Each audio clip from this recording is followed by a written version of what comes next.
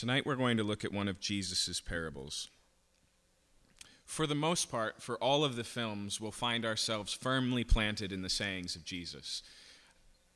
This may be a surprise to you, but the provocative nature of C.S. Lewis in these conversations is harvested directly out of a provocative ministry, the ministry of Jesus. As we look at this parable, though, there's a reason why it doesn't hit us like it used to. Every once in a while, a story comes along, or a book, or a teacher that changes the world to such a degree, there's really no going back, and it's hard to remember what it was like before that. If I can give you an example, Bram Stoker's Dracula defined vampires, okay? Often imitated, never repeated. Bram Stoker's is the beginning. But it's hard for us as a modern audience that knows the name Dracula as a common name to realize that that book was originally read not knowing that Dracula's a vampire. Not knowing that it's kind of a mystery finding out what's going on and what's up with this guy. It's not till the very end that even the concept of a vampire is really presented on the page. But it's hard for us, isn't it? It's hard for us to read the book afresh and not spoil the ending for ourselves, okay? The parable that we read, in fact, a lot of Jesus' parables have a similar effect. I'll give you one more illustration, and then we'll look at the parables of Jesus. If you ever read The Scarlet Letter, I don't think it's as common to read in school as it was once, but the premise is that a woman gets caught in adultery and is forced by her community to wear constantly a scarlet big letter A on her person for the rest of her life. But in the second half of the book, she basically lives such a tremendously gracious and generous life. By the time her life is over, it's become a mark of the most gracious and generous and loving people, and it becomes a symbol to aspire to where it was once a symbol of the despicable. Okay? Similar idea. Jesus' parables. I'll give you one really good example, and then we'll look at this parable. The Good Samaritan. Okay? That phrase, Good Samaritan, has entered into just our English usage. When I was a child, I had a little tin of cream, of a salve called Good Samaritan. Other than knowing it was made in Philadelphia and that it would suck slivers right out of your foot, I know nothing about it. And once the can was gone, we never saw any again. But the premise was that the Good Samaritan, right, the Samaritan is a hero, something to be exemplary, a model, if you will, someone to look up to. When Jesus first tells the parable, it's a very different circumstance.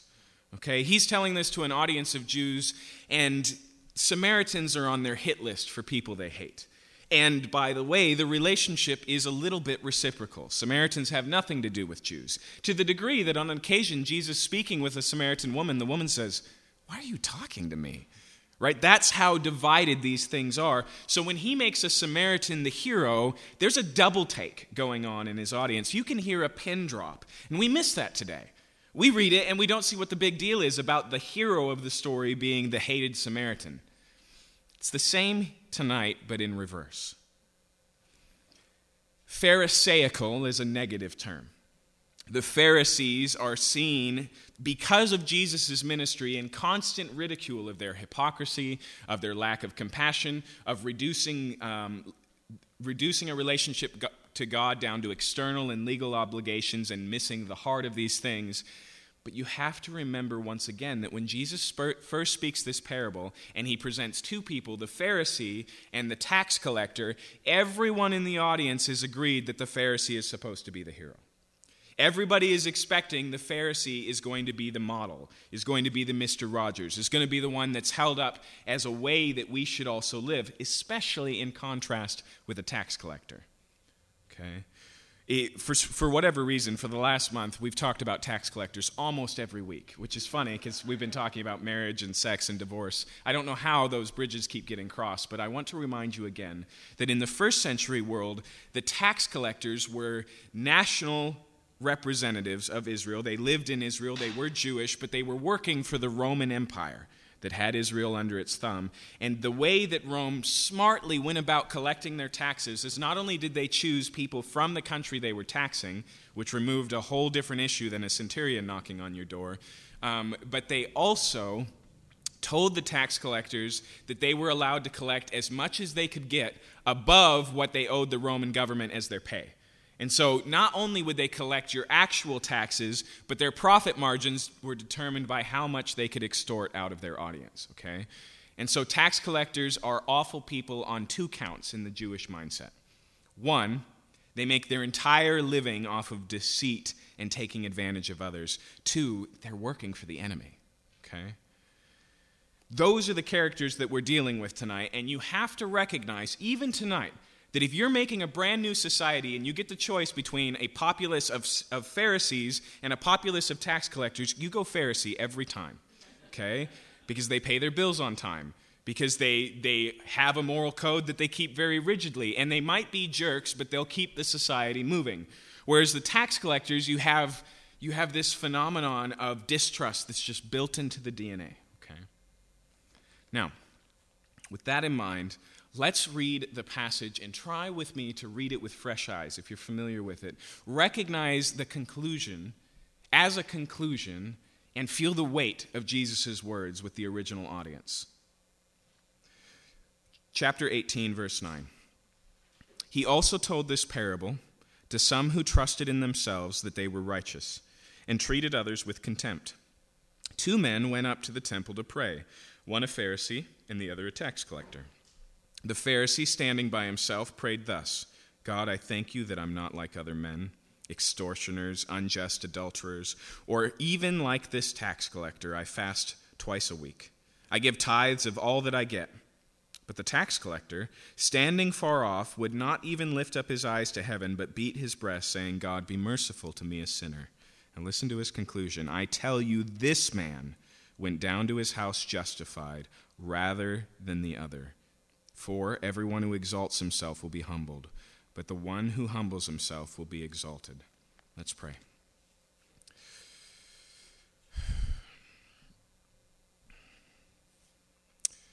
Father, we are so capable of trusting in ourselves and despising others. We're so capable of self-righteousness that we can approach a text like this and condemn everyone but ourselves. I pray that you would help us tonight to see the seriousness of these matters, the truth of this reality, and rest in the solution that you present, knowing that it's our only hope. We ask this in your name. Amen.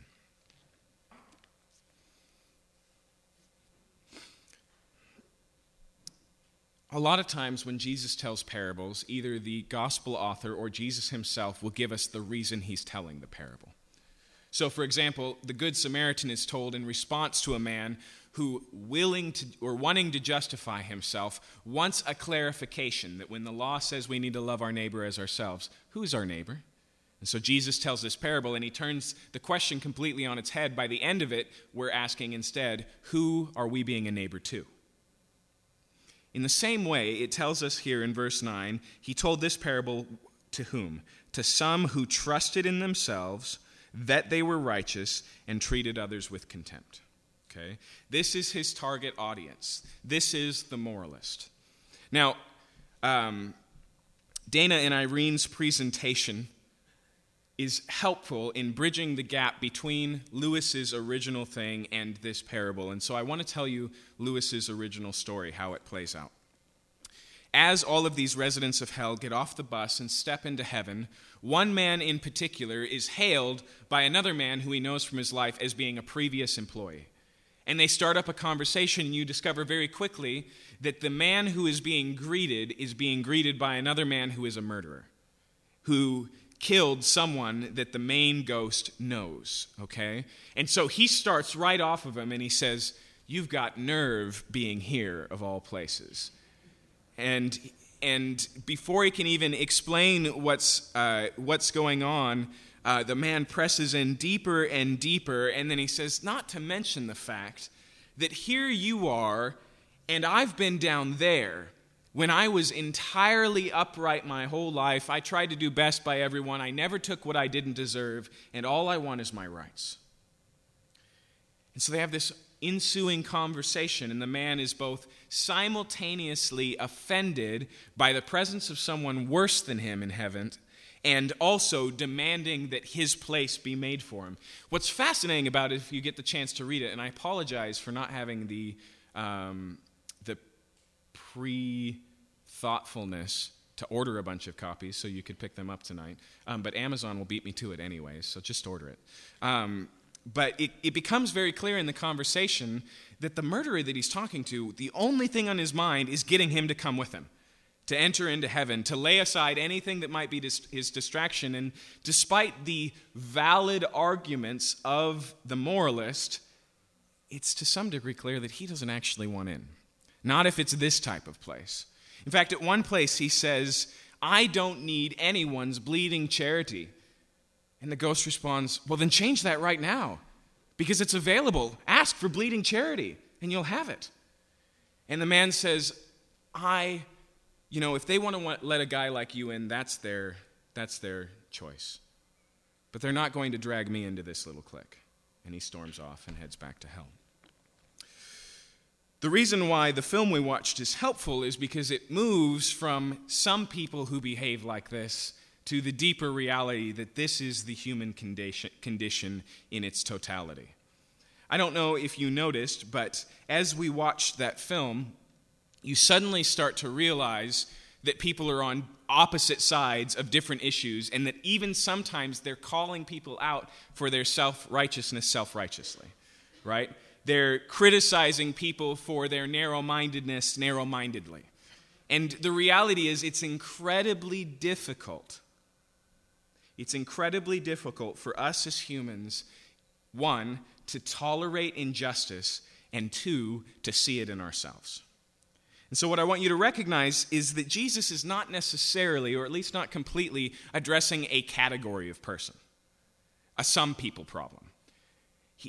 The issue actually is really easy to prove, especially if you've been a Christian for tonight. It's very easy to read this passage, and your response to it is, "God, thank you that I'm not like that Pharisee," right? And it just feedback loops, and you end up in the exact same place as the Pharisee, okay? So that's the problem. But he presents these two contrasting ones, one who comes and has a laundry list of good things, okay? Jesus doesn't say that this man is a liar. That's not part of the parable. But he comes presenting a solid argument why he should be in relationship with God, why God should accept him. If you notice, Jesus uses the word justified in verse 14. The question here is, who wins their court case? Which one is validated? Which one is, in God's eyes, stamped as being righteous? And so we have the one who's lived a good and just and dignified life, and then we have the tax collector.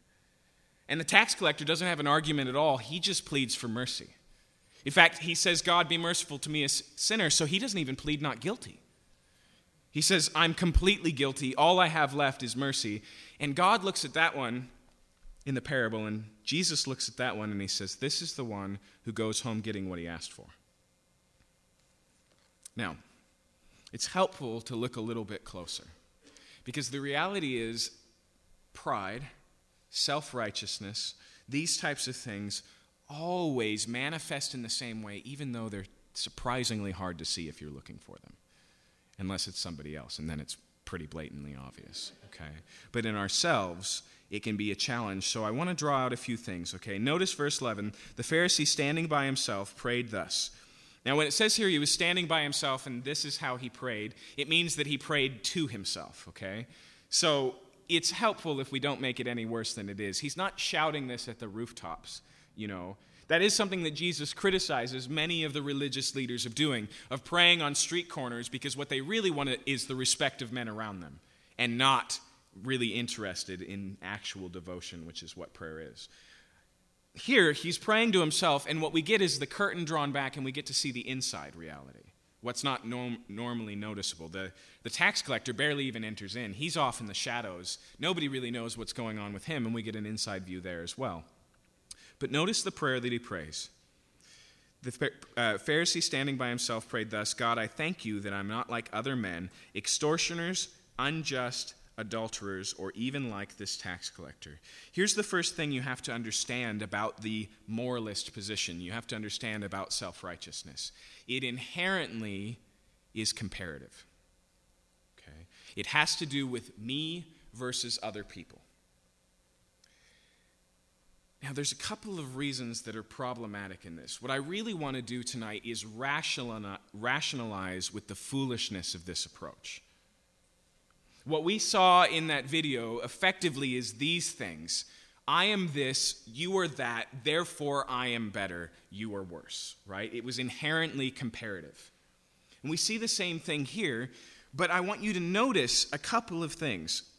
First off, he chooses relatively easy targets, does he not? Thank you that I'm not like the extortioners, the unjust, which is just the basic Jewish word for the wicked, right? Not even a word that we like to pull out of our inventory, out of our vocabulary very often. And then the adulterers, okay? I think we'd all recognize that comparisons work really well when you've got people like Hitler and Pol Pot. And all I want you to recognize tonight is when we make these comparisons, we always choose the worst things we can think of. You know, the great villains of the piece, if you will. Not only that, but recognize also that his comparison is not just choosing the worst, but it's inherently selective. He just chooses a few. If you look at the entirety of God's revealed will for human life, he really only touches on a few areas. Areas that evidently he doesn't really have manifest problems with. Okay? So I'm not the type to take advantage of people financially. I'm not the wicked, which is almost always an oppression and a violence term in the Old Testament for the Jewish mind. And then I'm not an adulterer, right? I've been faithful in my marriage. But the reality is, it's selective, okay? There are plenty of other categories that we don't bring up in our comparisons because they would condemn us. I'll just give you one easy illustration. How often is it that one of the greatest and adamant forces against a particular issue ends up struggling with that self-same issue just in the privacy of his own home? And so for him, he's somehow able to bifurcate or make the distance between the public venue, which makes it inappropriate and the worst thing to happen to Earth since whatever, and then in the private life can maintain that double mentality.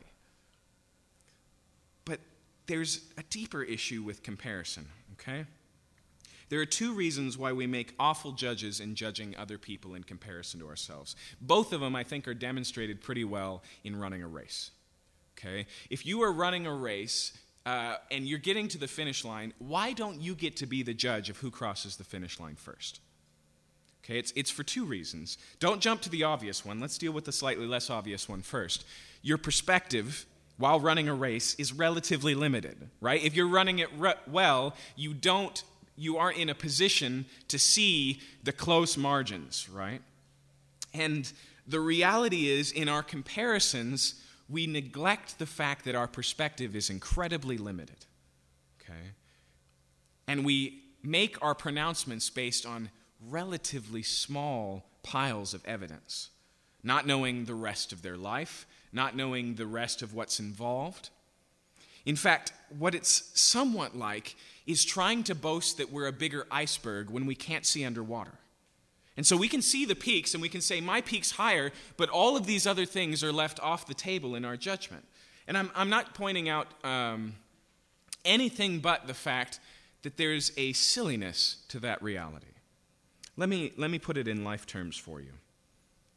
We recognize now that your upbringing, the household that you grow up in, very much shapes who you'd like to be. This is not just what happens to the unlucky folks, right? This happens to all of us. We're all shaped by these things for better or for worse. So when we walk into a room or walk into a relationship and we see somebody responding very quickly to anger, do we pay attention to the context, to the roots beneath the fruit of that life at all? A lot of times we don't even have the opportunity to, right? But what we do is we gauge it against our own upbringing, and yet we forget, that maybe we had a relatively stable family that taught us how to process through emotions, that we've never even really witnessed an act of violence. But iceberg and out-of-the-water reality, those things matter. Okay? They're part of the race. They're part of the DNA of these decisions, and we are very swift to settle for a very shallow analysis and comparison. Our perspective is limited. Okay? There's a second reason, though, and I think it's the more obvious one. It's that you have every interest in winning the race. And so we generally don't allow people running the race or participating in the game also to be the ultimate judge of the goings-on. You see, we always assume, just in general, that we are better than. And there may be people in your life that are exceptions, but they're just that. They're exceptions, right?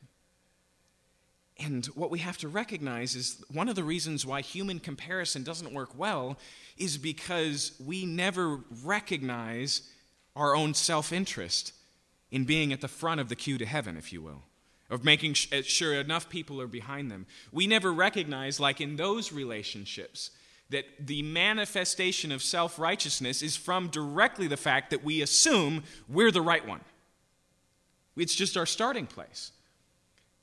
And you may have noticed in the video there's a progression. Irene pointed this out to me in an email this week. It starts with just self-assessment, right? I'm a good person. I've always done the right thing.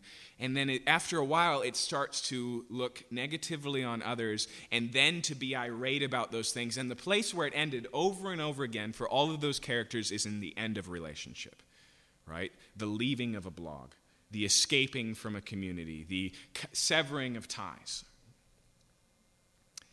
The implication that I'm pointing out to you tonight is that a common denominator in a plague of ended relationships is you. It's me, right? It's this reality that they aren't willing to change, and we never think, oh, maybe I'm the one who needs to change. And so we're there, arms crossed, waiting for an apology, and that's our assumed posture in relationship. That's what we're talking about tonight. In fact, let's deal with something very quickly. Why is it that the internet has become such a horrible place?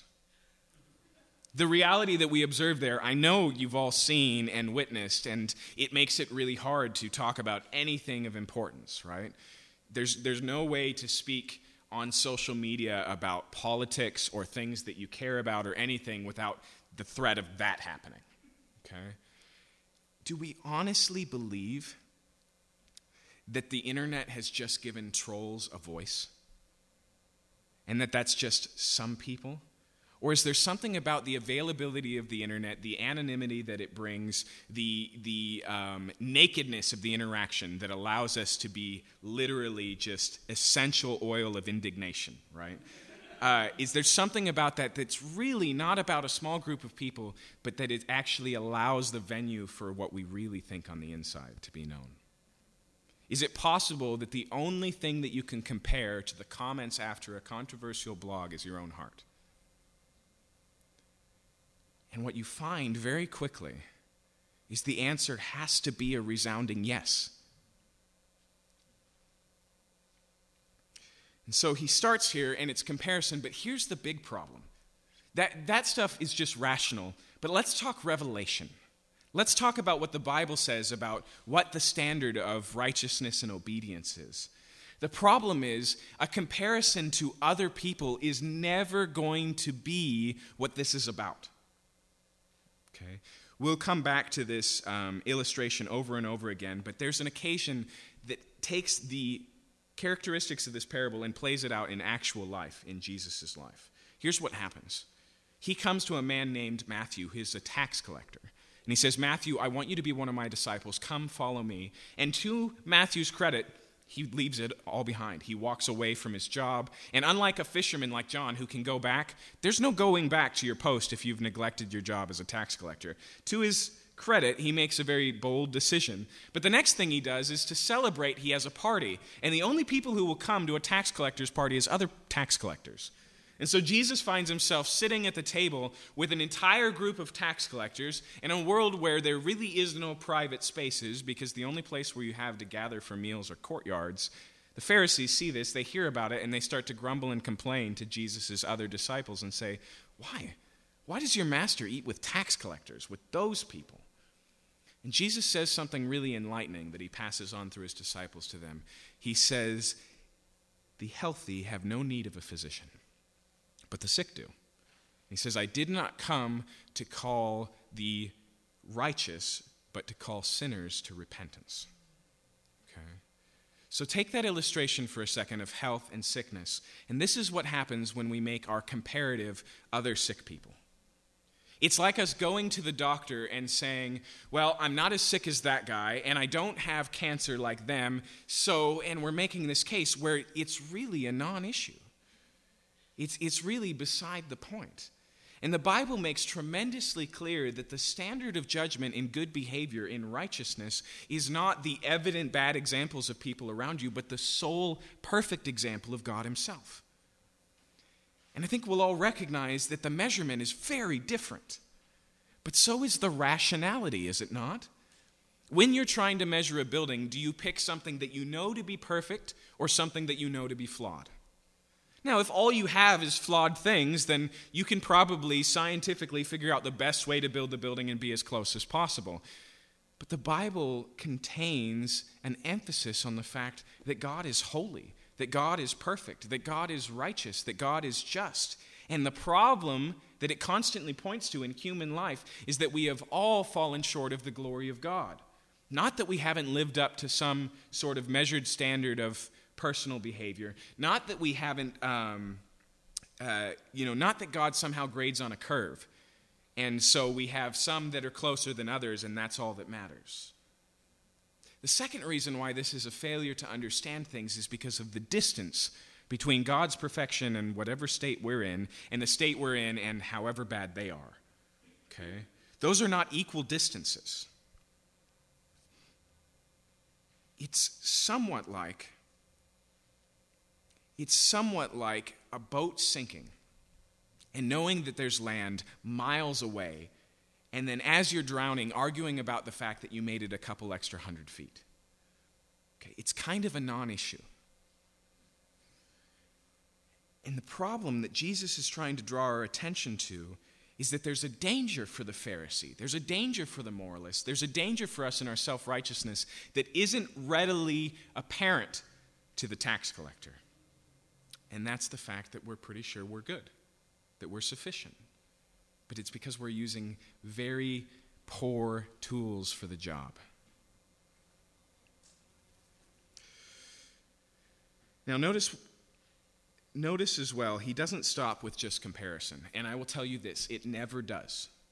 He doesn't stop with just comparison. He goes on here, and he goes from these three categories, the unjust, the extortioner, and the adulterer, to something that's a little bit more tangible and specific and actually involves the direct, in-the-moment pointing of a finger. Did you notice this?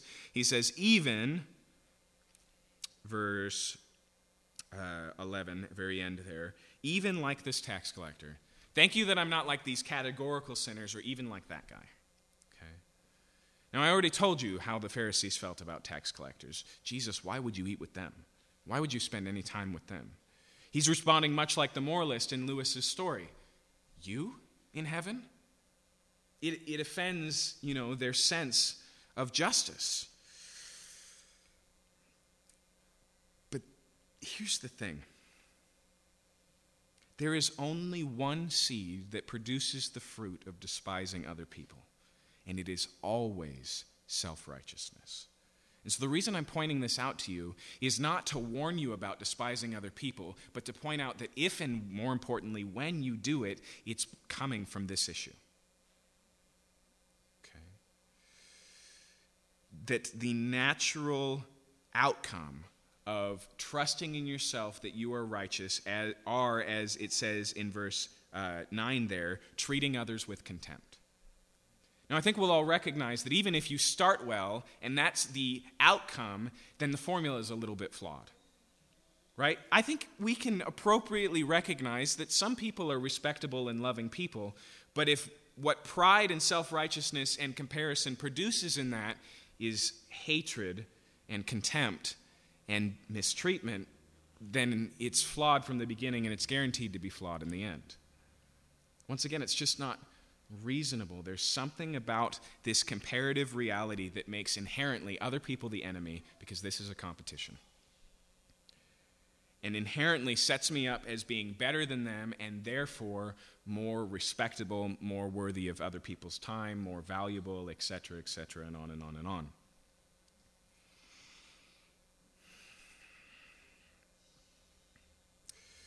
There are so many ways that this plays out. I want all of you, church especially, church, I want you to listen up tonight and recognize that this is not just a before you come to Christ problem. That this is an ongoing battle. That, as was said by Charles Spurgeon, referring to Jesus' parables about the younger brother and the older brother, that even with the younger brothers who have this tremendous encounter with a loving God and all is forgiven and invited into the party, they all get older and end up like the elder brother, right? We have this tendency to start from a place of God be merciful for me, to a sinner, and end in a place of the fact that God gave me mercy proves once and for all that I'm a better person than you. Right? This reality is a bigger one. Here's a place that it plays out to serve as an illustration. When you read the Bible, if you read it like a Pharisee, and everyone does, you read it to validate your goodness. And the wild thing is, I've been involved in ministry and listening to all sorts of things, studying other religions and cults and everything else. And the wild thing is, even those who disagree with parts of the Bible will use the Bible in the same way. Okay? But James, the brother of Jesus, tells us that the purpose of the Bible is to be like a mirror, to show us what's wrong. Okay? Now, there's really two ways that we use mirrors in our life. There's one that's accurate and appropriate, and one that's a byproduct of that, but is probably to be avoided. Okay? Why do you have a mirror in your bathroom in the morning? So that if there's anything wrong with you visibly, you catch it first. Right? That's the purpose of a mirror. It's to show you when something is wrong. And when a mirror becomes about showing you when something is right, it can do that, but eventually you're in a Narcissus paradigm, right? And you fall in love with your own image, and there's something both awkward and twisted about that. The real purpose of a mirror is to show you when things have gone askew. The real purpose of a physical is to help you see if something's wrong. And if it becomes a place for you to validate your health, then you're twisting it, and you're bound to use it wrongly. Okay? Now, there's another thing. It's not just comparison in this transition to God. And let me say one more thing. Maybe this idea of God, or maybe this idea of my God, is too distant for you to use that as a valid ruler. Because maybe how I'd image the righteous God is really just me projecting this thing with authority to make you live the way I want to live. I'll give you a simpler entrance. The Bible says that the one perfect lived life was lived by Jesus Christ.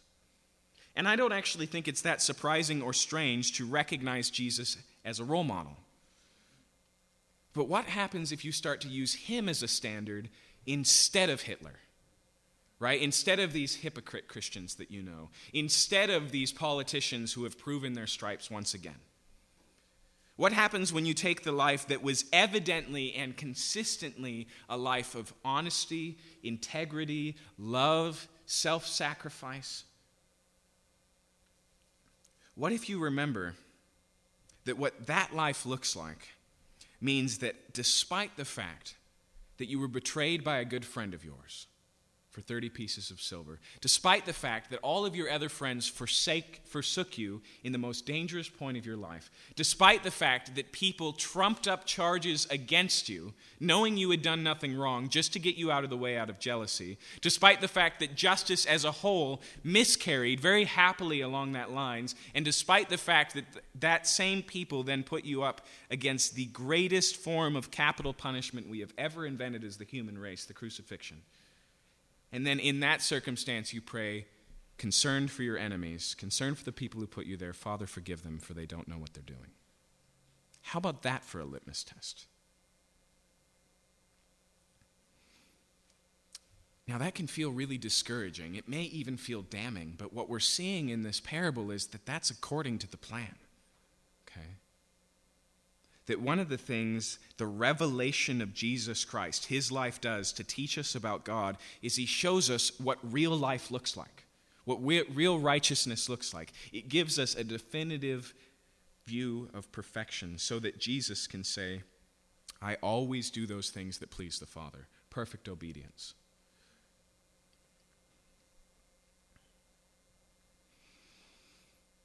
But there's another thing in comparison, or beyond comparison, that he does. So he says, thank you that I'm not like these other men, and then he gives a couple of examples of the things he does. And by the way, the grammar of the prayer here implies this isn't the whole thing, which isn't surprising. There's no amen at the end. The idea in the grammar is that this prayer goes on and on and on, and so we basically just pan the camera away, knowing he's not going to be done for a while.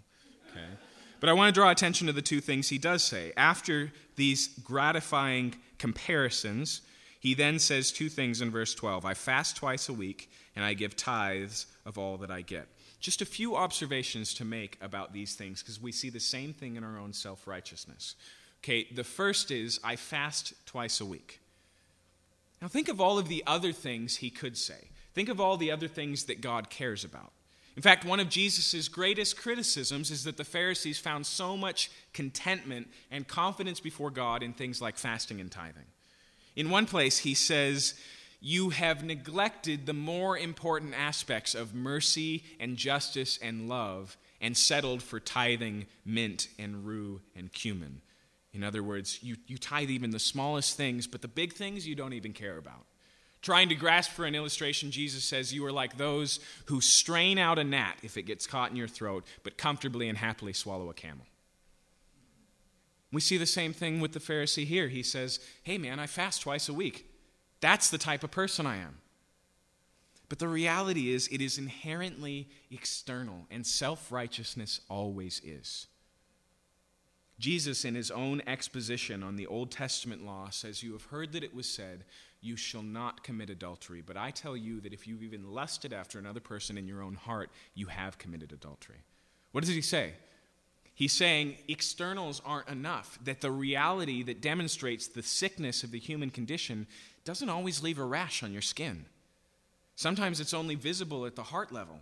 And for you to sit in an office and say, well, as you can see, my skin and my fingernails are in perfect condition, when there's a tumor the size of a football on your heart, there's a problem there. And when we stand against other people comparatively, we always do it on issues of externality. And then lastly, he says, not only does he fast twice a week, but he gives tithes of all that he gets. Now, to be clear here, the Jews were required to tithe, but that tithe is limited to particular things. And the Pharisees made a big deal out of the fact that they extended that tithe into every area of their life, including their rue and their cumin and their thyme, their spices, these types of things. Even the smallest things that grew in their garden, they made sure 1/10 of it went to God. But do you see what that is? It's a convenient new standard of righteousness. It's a qualification that we've added that happens to be in our favor. Okay? It reminds me of that episode in the first season of The Office where Michael Scott is in a basketball game and conveniently he overreacts to a foul while they're ahead and then says, no, if the game's going to be like this, we're not going to play anymore. And then he tries to play it off like he didn't know who was ahead and tries to hold the consequences of such a game, who's going to play on Saturday, as if it's no big deal. Okay? The reality is we do the same thing when we select these determinations of righteousness that we've handpicked in our favor. Okay? So these are the things that he says, and there's one last thing I want to draw your attention to in this passage. This is a prayer. A prayer is a form of worship. But the reality of worship is not just that it's directed at the source that you're worshiping. Right? Let's take the word praise because it's more helpful. Let's make it human for a second. If you're praising someone and you walk up to them and you say, man, I am such a great person. I want to tell you all about the good things I did yesterday. That falls short of praise by definition, right? It also falls short of worship because worship is not just the trajectory or the direction of your communication, but the content. And his worship here is accurately labeled in the New King James as praying to himself. Because that's who he's talking to, and it's who he's talking about. See, one of the major problems of self-righteousness is it acts as if you are the top-notch, center stage, focal point of the universe. It inherently falls short of worship because it has nothing to do with God's goodness, even if you couch it in religious terms, right? It starts as a thanksgiving, but I think we'd all recognize he doesn't think God has anything to do with any of these things. He basically says, God, thank you that I've done so many good things for you, right? He uses the language, but the content isn't there, and that's, once again, how self-righteousness is. Self-righteous can even take religious things and make them awful, okay? That is the reason why we are so good as human beings at boasting in our humility. Really? That's something that I think of all the species in the world, human beings are the only ones who are capable of. That we can go, boy, I can't believe how proud you are. And in actuality, we're manifesting pride in that expression against it. Or we say, I'm just so glad I'm a humble person. Really? Victor Hugo, who wrote Les Miserables, understood this, and he says in that book that the convent is a great contradiction in terms. It is self-actualization, self-praise in the form of self-deprecation. And so you put on a cowl and you starve yourself to death, but it's all a way of pleasing and serving your ego. And we can do the same thing with a righteous condemnation served from the pulpit. We can do the same thing with a declaration of our innocence. We can do the same thing by devoting our life to demonstrating the right standard of living, but in actuality it is merely and solely self-serving and self-focused. In contrast, let's look at the other man. Here in verse 13, but the tax collector, standing far off, would not even lift up his eyes to heaven, but beat his breast, saying, God, be merciful to me, a sinner. And so what this tells us is that he doesn't even enter in getting close to the temple. He stands a long distance from where the Pharisees so proudly standing. It says that he beat his breast, which is a symbol of great pain and sorrow. And it says that he doesn't even raise his eyes to heaven, right? That's shame. If you're a parent and you catch your child in the act, they're not going to look you in the eye, right? For the same reason. And when he builds a case here, he doesn't really have any case to build.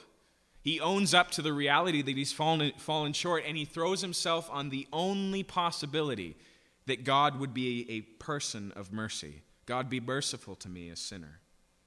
Now, there's something I want you to recognize here, which is all the things that are missing from this. Okay? Because here's the reality. This parable is told to people who trust in themselves, but it's totally possible for you to trust in your tears. Right? To come to God and cry hard enough so that he'll take you back. It's totally possible to trust in your repentance, that you feel bad enough, or even to trust in your repentance that you make promises that it will never happen again, but all of it implies that you will be the source of your salvation. Because you've earned it through your tears, through your pain and suffering, through flagellating yourself, through, criticism. We don't see any of that. What he prays is so simple and so short. But I do also want you to recognize that he takes upon himself the label sinner. Maybe there's never been a time outside of this one in this culture where that word was so defamatory. Right? It's not a label that anyone wants to wear, and it's a word that gets thrown around in such a way that it's inherently offensive. But he takes it upon himself, and that is essential to the reality of what's going on. Because if I can draw an illustration to Jesus' illustration, if I can draw a connection between the two, it is the sick who Jesus came for. It is the sinner who Jesus died for. And obviously, nothing shatters your pride like that label. Because inherently, what does it say? I don't measure up. I haven't done what's right. I've stood against your law. And you have to take it holistically and broadly. That's the other thing. If they're sinners and you now identify with them, the divisions break down. The comparisons break down, right? You're now measuring from the bottom accurately that you don't achieve sainthood. Okay? Once again, this is not just a if you're not a Christian problem. We have to watch out for this idea that says, I was a sinner and now I'm a saint. Okay? The Reformers tried to hammer down this idea with a Latin phrase that I won't bore you with, but it's basically this: simultaneous saint and sinner. That's the reality of the Christian life. And we see it in Paul's life. In fact, Paul's a really good illustration of how this plays out over a long period of time in following Jesus. Very early on in Paul's ministry, he writes a letter and he refers to himself as the least of the apostles. He says, compared to the 12, I shouldn't be kept in the same category. Why? Because I persecuted the church, because I actually sought to kill Christians, God's church. Later on in his life, about halfway through, he says that let's do this right. I'm not even worthy to be counted among the apostles. Yeah, that's the one that comes second. So least of the apostles, not worthy to be counted among them. There we go, I've got it. Okay, so what he says halfway through his life is he's the least of all saints. He says there's no worse Christian than me, and all Christians are better. In the last letter he writes, probably weeks before his death, he says, I'm the chief of sinners. Now, there's really only two possibilities there. Either being a Christian and following Jesus and devoting his life to telling other people about Jesus has made him worse and worse and worse, and he's just fessing up, man, I can't believe how sideways things have gone. Or his understanding of the depth of distance between him and perfection has grown the closer he got to Jesus. We have a modern parallel to this. It's called the uncanny valley. Okay? The uncanny valley is a concept that applies to artificial intelligence, like Siri on your iPhone. It applies to graphic design, like computer animation. How close is that getting to real life, looking like real life? And it also applies to building robots. Okay? When your Teddy Ruxpin ran low on batteries as a kid and started to warble his voice, it didn't really freak you out because it's clearly a toy. But what if you were sitting in Starbucks having a conversation with somebody and it happened there? Okay, how disturbing would that be? You've now entered the uncanny valley. Okay? The premise of the uncanny valley is the closer you get to reality, the more disturbing it is when you see the distance between the two. Okay? That's what happened in Paul's life. The more he understood who Jesus was, the more he recognized the distance between him and himself. And so in the last of his life, he could still take that label and say, I am a sinner and I'm worse than I ever understood. Now notice how he finishes this parable. He says in verse 14, I tell you this man went down to his house justified rather than the other. There's a couple of reasons for that. There's a couple of things we have to think about here. The word there, justified, is a legal term. It means you won your court case. It means not guilty. And what it says here is the one who presents reasons for innocence or reasons for goodness before God, he goes away condemned, and the other who presents merely his own self-standing guilty verdict and just asks for mercy, he gets something more than mercy. He gets justified. He gets stamped with a reality of complete pardon. Okay? The first thing I want you to recognize in that idea is that it's relatively offensive. Okay? There's a major difference between recognizing that we all fall short and that God is the God who justifies the ungodly. That the Hitler and the Pol Pot that we'd like to draw out are not beyond the reach of God. That mercy is available even for them. That those who have let you down, neglected you, destroyed your life, lied about you, have held you under their thumb for years, that those people, in this way, can receive mercy. But the reaction we have is twofold. It's a double-edged sword. One of it recognizes the reality of God's standards, and the second recognizes how much we need mercy. Whenever it does anything else, then you're just walking in the shoes of this selfsame Pharisee again. Okay? The idea is not the eradication of all standards. It's the emphasis of the reality of the one standard. And so that changes the way that we treat other people. Unlike the reality that we looked at, that inherently, because of comparison, breeds contempt, this one breeds mercy as those who have received mercy. But look at how he sums it up at the end. He says, for everyone who exalts himself will be humbled, but the one who humbles himself will be exalted. It's very important that you don't read this wrong.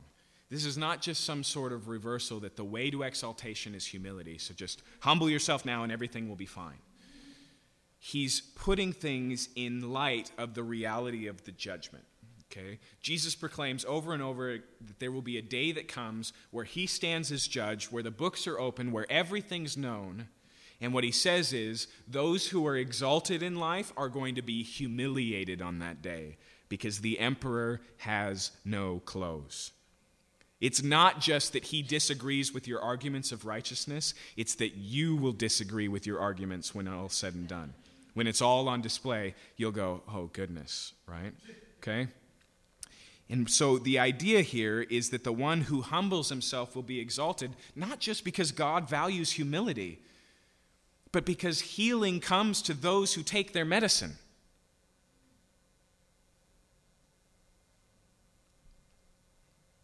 The reality that Jesus is presenting in the parable is not just that moralism is a bad choice. It's that moralism doesn't work. It does nothing about the sins that you are culpable of. It does nothing to remedy the places where you have fallen short. It doesn't address your guilt at all. It just has all of these spurious positives that try and outweigh it.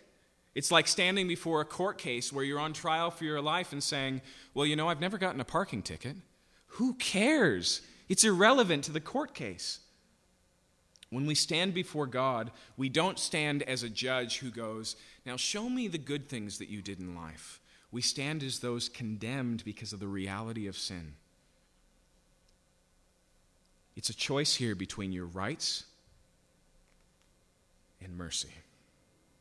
And Paul's very clear in the book of Romans. He says, the wages of sin is death. I know we don't use that word wages, so you missed the point. The paycheck that we deserve with our life, your earnings of life, is death.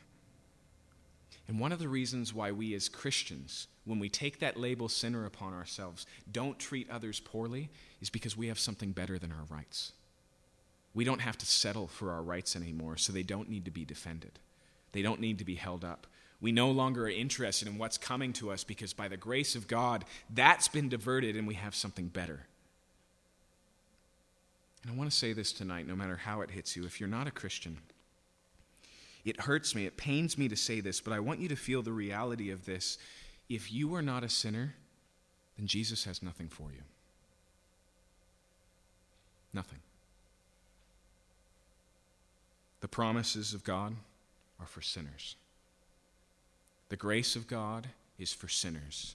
The relationship freely offered, one of intimacy and fatherhood, is available only to sinners. He says, I did not come for the righteous. And it's not just because they don't need his help. You want to know the difference between these two men, why one walks away receiving justification and the other doesn't? Because one asks, and the other doesn't feel the need to. And I want to press, even though we don't have time to push the application deeper, this is not just a one-time reality. This is a constant daily dying to self, recognizing that when we condemn others, it shows we know the rules. It shows we know the reality of what's at stake. It shows we know that there's a God of justice who demands justice. And if you don't allow that to come full circle and recognize the own need in yourself, you will constantly shield yourself against reality more and more and more until you honestly believe that everything is fine on your own standards. With your own self standing there, you will be those that Jesus is speaking to in this parable who trusted in themselves that they were righteous and treated others with contempt. Let's pray.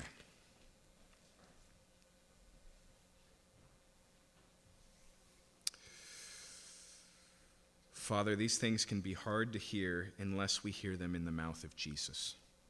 Because we know that Jesus didn't come just to diagnose, but to hand us a medicine that was tremendously costly, one that cost him his entire life, a life of perfect obedience that we couldn't live,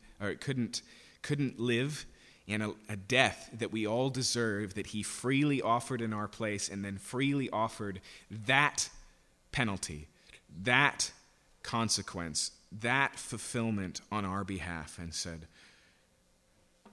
it's been paid. It is finished. Not an ounce of wrath, not a consequence for sin is left for us because Jesus bore it all in his body.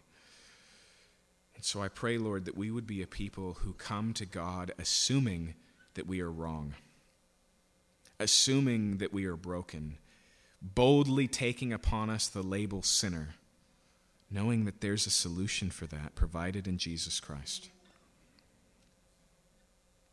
And I pray for those who are comfortable here that they would be disturbed by the reality of their sin. And for all who are disturbed by the reality of their sin, that they would be comforted by your grace manifested in the love and the blood of Jesus Christ.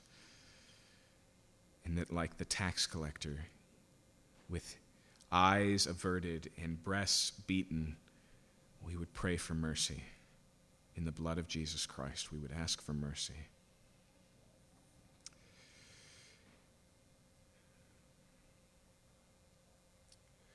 Father, we pray these things in the name of Jesus, who taught us this parable, who pointed to our hearts and said, this is the problem, and I am the remedy. We pray this in his name. Amen.